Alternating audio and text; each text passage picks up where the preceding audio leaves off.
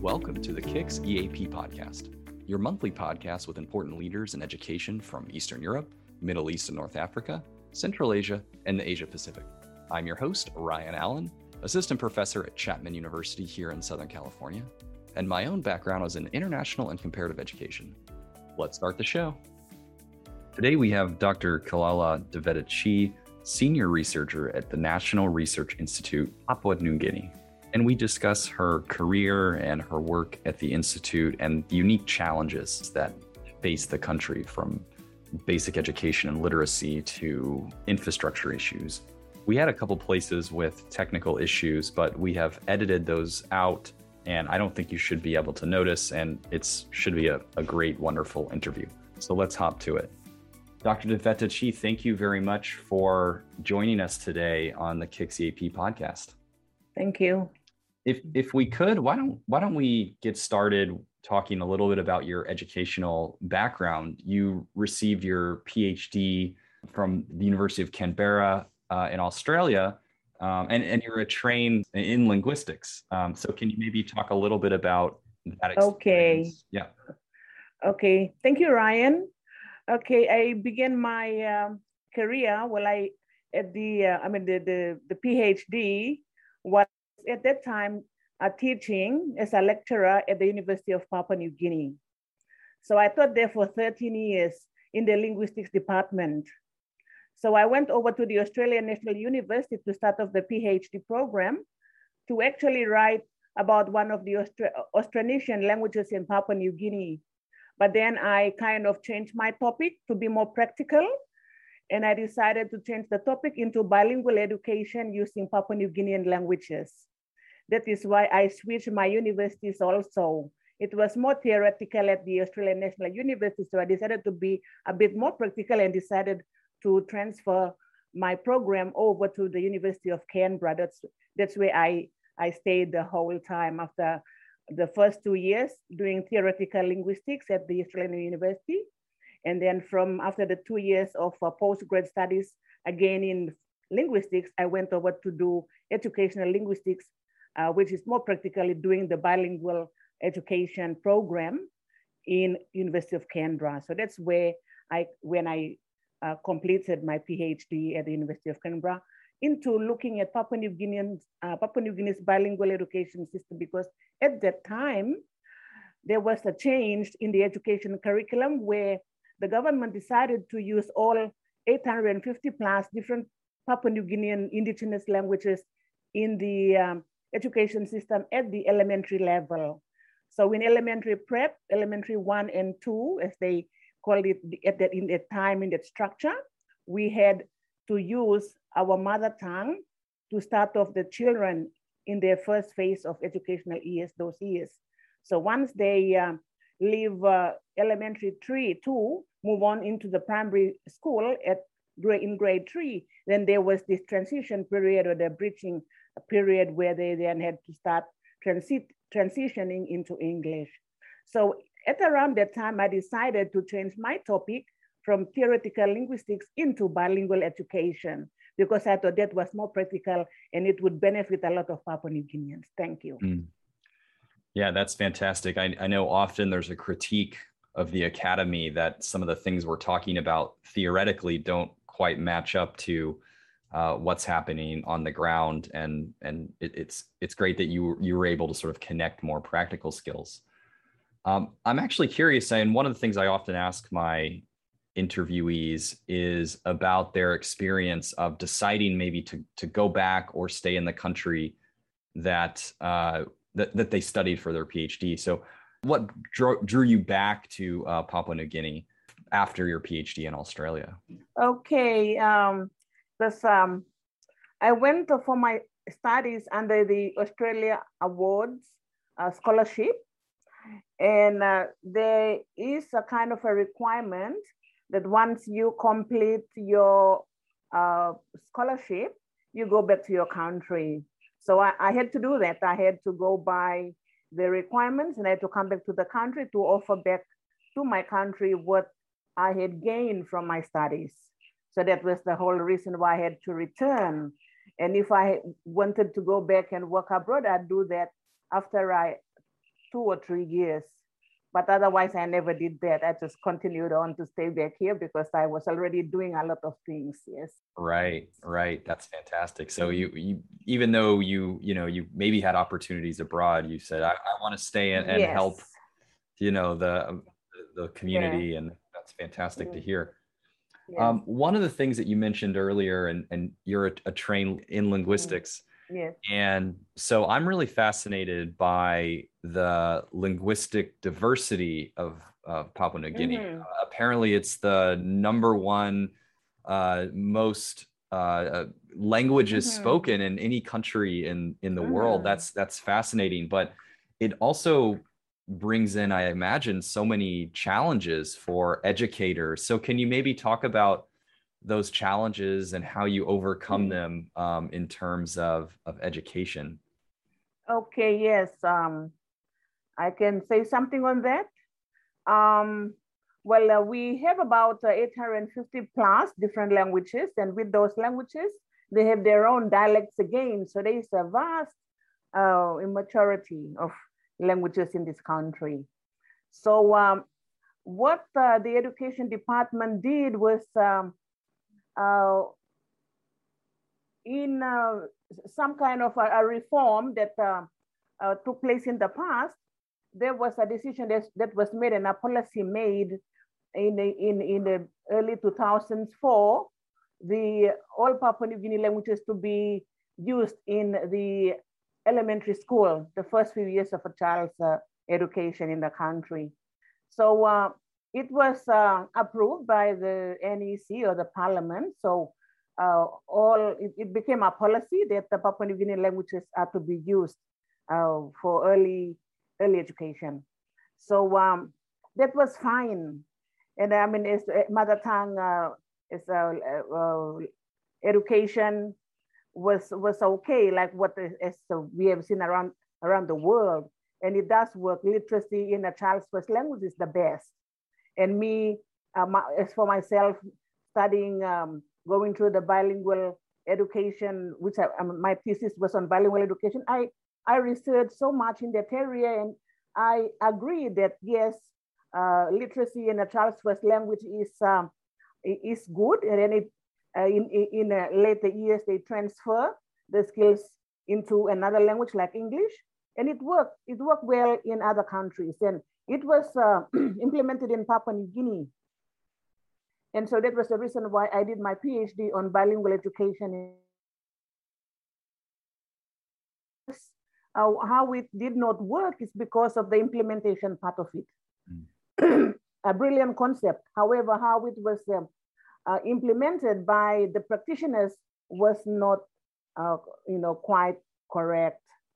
So one of the challenges I can say now is, I can tell you is about how to actually transition, because in the first 3 years, the languages children had to learn in their mother tongue, whatever the indigenous languages that they are located in. But then when they come into the primary school, the primary school started in grade 3.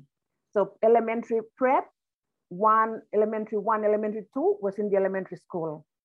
And then when they move on into the primary school in grade 3, then the transition period is in grade 3. So what I found in my research is that when teachers, the teachers that are teaching grade 3 were not always the teachers that spoke the mother tongue of the children. And that was the problem. It was a teacher, I think it all depended on the selection committee or the recruitment committee for the province, recruiting teachers from other provinces or other language backgrounds. So when they were placed into the grade 3 classroom, it became problematic. So the language that they used was Pidgin, Tok Pisin. So it so happened from what I found was there are not all Papua New Guinean children know how to speak Tok Pisin, especially when you are talking about rural schools. Children in rural areas are not exposed to the Pidgin language as they, yes. So that was the problem. So teachers decided to use Tok Pisin to teach the transition, and it confused a lot of children. So that was a very challenging point which I noticed when I did my research in some parts of the country. Right. So yeah, so that's just one, but there are many other. So and again, funding. There's a lot of things I can talk about, but for now, let's just focus on how the transitioning of children speaking their language into English. It was so problematic. Yes. Is that related to, I think, what you recall you talked about as the bridge to English approach? Yes, the bridge to English approach. It cannot be a lot of teachers needed to upskill themselves on how to actually bridge the children into English. Yeah, so it's to do with the teachers. Not a lot of teachers knew how to transition from vernacular or indigenous into English. Right. If we could, keep maybe talking about those sort of issues, mentioned kind of funding, and I think one of the other interesting pieces of your work and some of the projects that you've been on is sort of the idea of improving literacy rates. Literacy, yes. Which is obviously an important aspect. But on top of that, you sort of connect some of those ideas to access of libraries and sort of the availability of resources in libraries. And can you maybe talk about why? Yes. Okay. Yeah. Okay. I can tell you that the education system in the past, which people are totally different to the current education system that is being practiced now. The system that I went through was a system that was the time when the colonial era, which was just phasing out, and I was lucky, unfortunate in a way that we still had teachers from Australia, Canada, and maybe some from the UK. So I was taught by those teachers, and at my generation. Now it is totally different. After after independence, after gaining independence in 1975, things started changing. Therefore, we started having all these education reforms. So it was English only before. So now that the government has realized that vernacular languages didn't really do a good thing to the children, but I cannot say that it was a bad reform. It was good, like I already mentioned. It is to do with the implementing the concept of bilingual education. So the government kind of thought that without proper evaluation, there wasn't any nationwide evaluation about, before throwing out the window. The government just said, out with vernacular languages, vernacular education, and back with English only. So the fact that what I was talking about earlier about children being educated in their mother tongue so that they can grasp literacy, that kind of failed at that time simply because of the, teachers were not so skilled in doing that.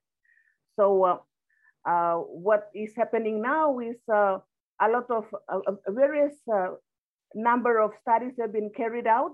Okay, it is being said on the national level that Papua New Guinea's literacy rate is 63.4, somewhere around there. But I must honestly say that is not quite correct, because because that information is taken from the population census survey, which is done every 10 years. And the questions on the population survey form is only, do you know how to read and write? Yes or no, you see? So those are the kind of questions. So it's not reflecting the true nature of being literate in a country like PNG.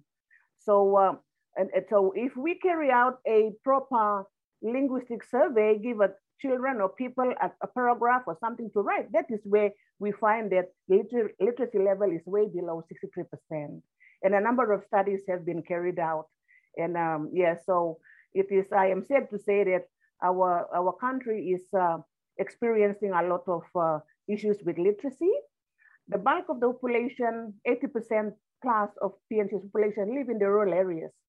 And a lot of people are still yet to be fully literate. Some are literate, most are illiterate, simply because they do not have access. Papua New Guinea is a country that is full of rugged mountains and terrains, and accessibility to these places is very minimal, simply because we do not have many roads. So they have to go by boat or by air, but again, it's very expensive when it comes to looking at the transport cost to these rural areas. So with regards back to the question about literacy, that is why a lot of the bulk of the population who live in the rural areas find it very difficult to access education. When it comes to libraries, it is also sad to say that a lot of schools in Papua New Guinea are yet to have libraries, a proper library building. There are, of course, reading books and so forth, but can be borrowed maybe in a class, in classroom to classroom kind of situation, where they go to their teacher and borrow a class reading that's collected by the teacher. But in my time, we had library buildings where we had proper library services and all that. But unfortunately, with the changing of the curriculum, the structure and the education system changing every now and then, the library services in a lot of schools have kind of, what will I say, stopped in a way. So a lot of libraries do not have, a lot of schools do not have libraries. So now they are trying to revive that system of having libraries in schools. And a lot of organizations have come in, NGOs, to help support schools and fund books, donate books. So I'm also involved in another organization, the PNG Education Advocacy Network, where our partners, we get together, and just last year or so, we have been donating books to schools in rural communities. We can certainly share the link to these organizations and some of your other work in the show notes. But it's fascinating because I think you bring up a really interesting point about these other challenges. So, it's not just the linguistic challenge, but it's also the physical terrain of the country. And so then we get to sort of a question of like infrastructure, and you're talking about sort of roads. And I think that naturally leads people to think about like, well, internet and other type of technology, which has become central, I think, especially when a lot of the world has switched to online education during COVID. And you've written a little bit about that too. Can you talk about maybe some of those challenges? Yes. There's been a lot of challenges since COVID pandemic outbreak took place beginning last year. So what happened in the country, the education department went ahead and created a number of options on how to actually continue classes without being disrupted. But I tell you, it is very difficult. Maybe I can honestly say that for schools in the urban areas, towns and cities were okay, because then of course they had access to internet connectivity and all that. However, the most affected areas were schools in very remote and rural areas, because of the fact that, they do not have internet connectivity. So it kind of, the current situation in PNG is kind of in twofold, I must say. Urban schools are better off than those in the rural areas.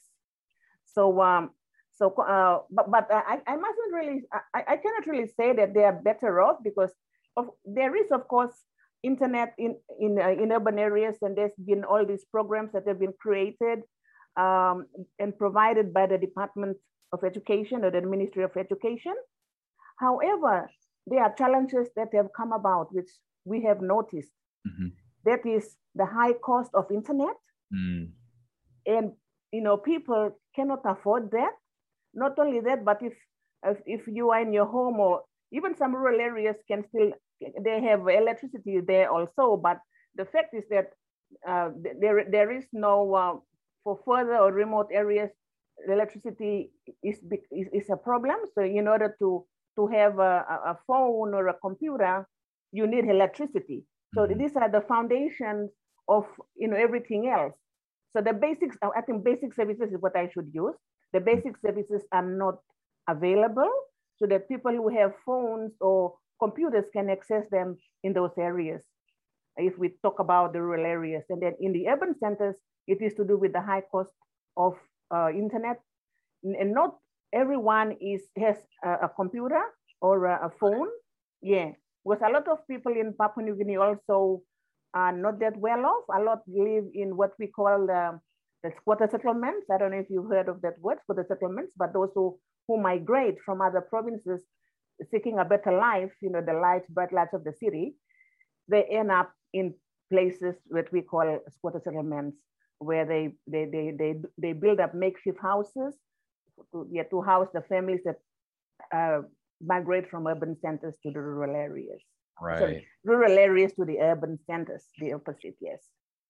So yes, so those are the challenges that are being faced at the moment. It's very difficult during this COVID pandemic. Right, right. And I'm sure those are, probably ongoing. Even here in the United States, I think students, they might not have a place to study in the house, even if they have the technology, but it sounds like, we have to take those kinds of difficulties, and it's exacerbated in Papua New Guinea. Are there some tactics or tools that you're attempting to implement, or that you have recommended that maybe can overcome some of these, or a model school or a model program that has alleviated or potentially can alleviate or help with some of this? Oh, this is a good question. I haven't heard of or known yet of a model program or a model school or some, or a pilot, a system that has been created to combat or to be used in this time of COVID, so that other schools can look at it as a model school. I haven't read about that, or I haven't come across that yet. But what the government, the education department is doing is like what I've already said. What happened with radio broadcasts, okay? So the radio broadcast, the programs was created. So these are some of the things that have been used or have been created by the Department of Education. So education or lessons through radios. So, but then again, with the radio, not all the provinces have radio stations. So there's a radio station there, but then the signals are not very, they fluctuate just like the internet connectivity. Yes. So radio programs to radios. There have been TV programs, lessons on TV, and now especially not so much for primary schools, but for high schools, secondary schools, students are now learning online. Right. It's like learning online and using Google Classrooms. What else? Google Classroom and Moodle, especially, it depends on the management of the schools, what they want. So, but a lot of schools are now using that. But like I told you already, it's the urban centers are the ones that are at an advantage compared to the rural schools. Right. So, but otherwise, the rural schools, I would say, would rather just are currently using the radios. But at the moment, as I speak, schools are now open and children are now back in school. Okay. Yes, that's fantastic. That's good. Yes. So yes, unless something drastic happens again, then another message from the department to close all schools. So we've had a number of lockdowns, one last year and one early this year.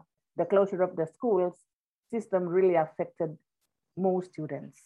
It's so difficult. I must tell you that it is really difficult when parents are not literate or they are semi-literate. Right. So how can, these are the very realistic situations that the country is facing at the moment. Well, because of the fact that the population is most are illiterate or semi-literate, especially parents, children cannot be helped in the home during this COVID period. So this is what we are facing at the moment, very big challenges. I know some of the things that you've sort of looked at, there has been, though, over the past decade or so, increased enrollment in the schools. And you've seen with sort of the school fees going away, and then there's sort of the issue of like, hey, more students equals maybe overcrowding or other issues. Oh, that's another issue I can talk about. Sure, yeah. Okay, yeah. So my research team and I, the education research team here at the National Research Institute, we've been going around the country just doing reviews on the TFF, tuition fee free policy that was introduced in 2012 by the back then the O'Neill Dion government.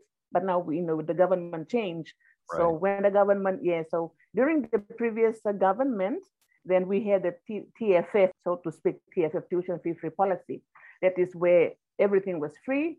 Children, I mean, not so free, but children went in without paying school fees, so to speak, because parents still had to pay uniforms and other little things, but they did not have to pay a fee at all. So it was known as a free education. So that was fine. So the access rates improved. Okay, accessibility was right there.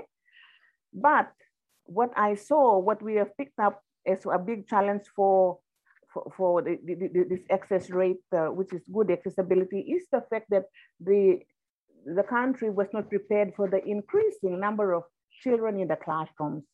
So what we should have done was to expand classrooms, to build more classrooms, perhaps.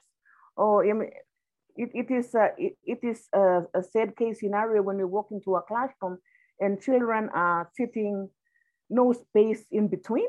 They're touching each other on the desks. Right.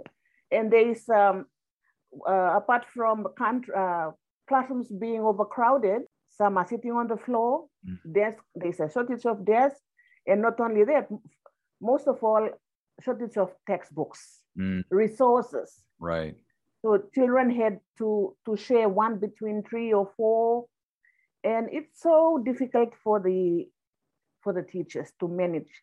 I mean, especially, it was interesting. I must tell you that on a number of my visits to schools, a couple of teachers that I walked into their classroom, they didn't know the name of the student. This is like a classic example. So we would say that the girl in the yellow blouse or the boy in the blue shirt, because it's the number is so missing. Like the ratio is supposed to be 1:35 or 1:40, like previously. But with the increased enrollments because of tuition fee-free policy, there is now 1:60, 70, 80. In towns, in urban schools like here in the city, there is a school that is 100 students to a teacher. Wow. Or 80 students to a teacher. And this is the biggest challenge that teachers in urban schools are facing right now. Right. So it was good to have this free education, but the schools were not prepared to house this increasing number of children coming into school. Yeah. I think it also brings in the question of sort of gender and the education of girls. So maybe more girls going to school and some of the barriers in society that we see in that realm.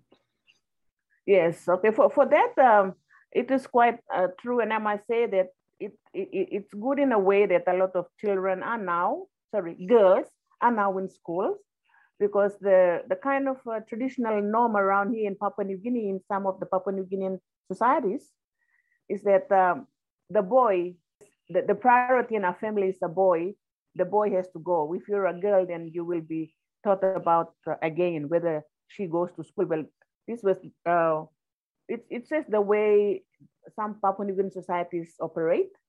So the boy must always be the first to be looked at, to be funded, or like, if they have to pay school fees or pay the uniform or whatever, it's got to be the boy.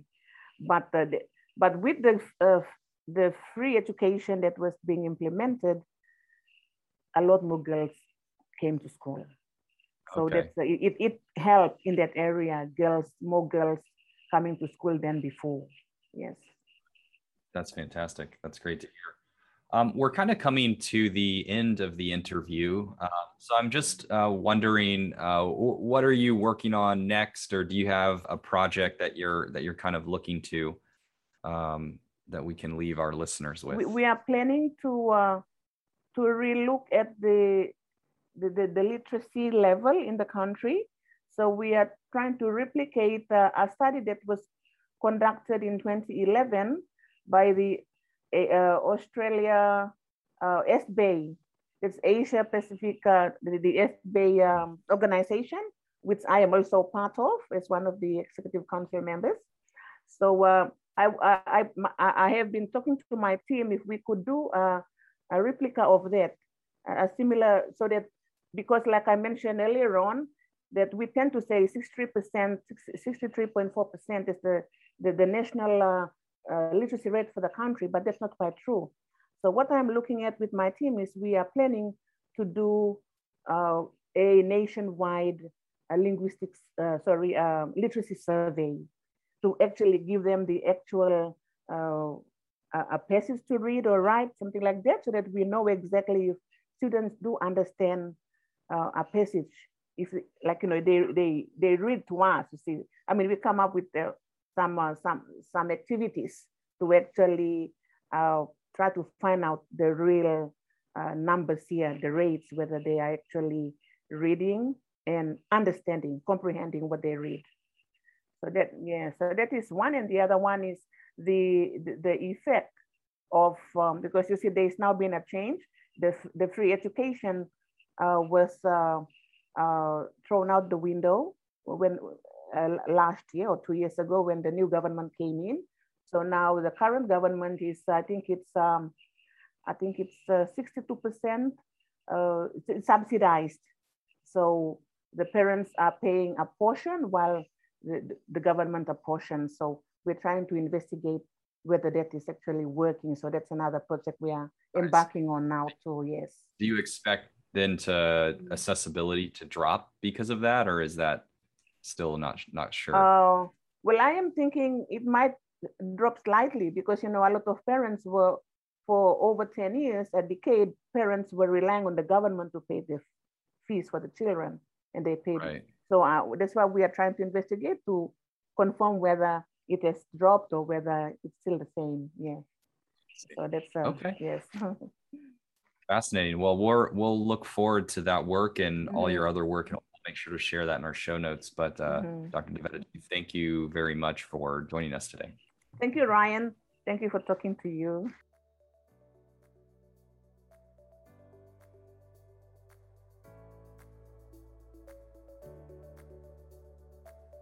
And this concludes our KIX EAP podcast, which is released every first Wednesday of the month.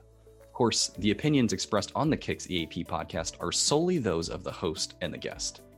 The KIX EAP podcast is made possible by KIX, which stands for Knowledge and Innovation Exchange.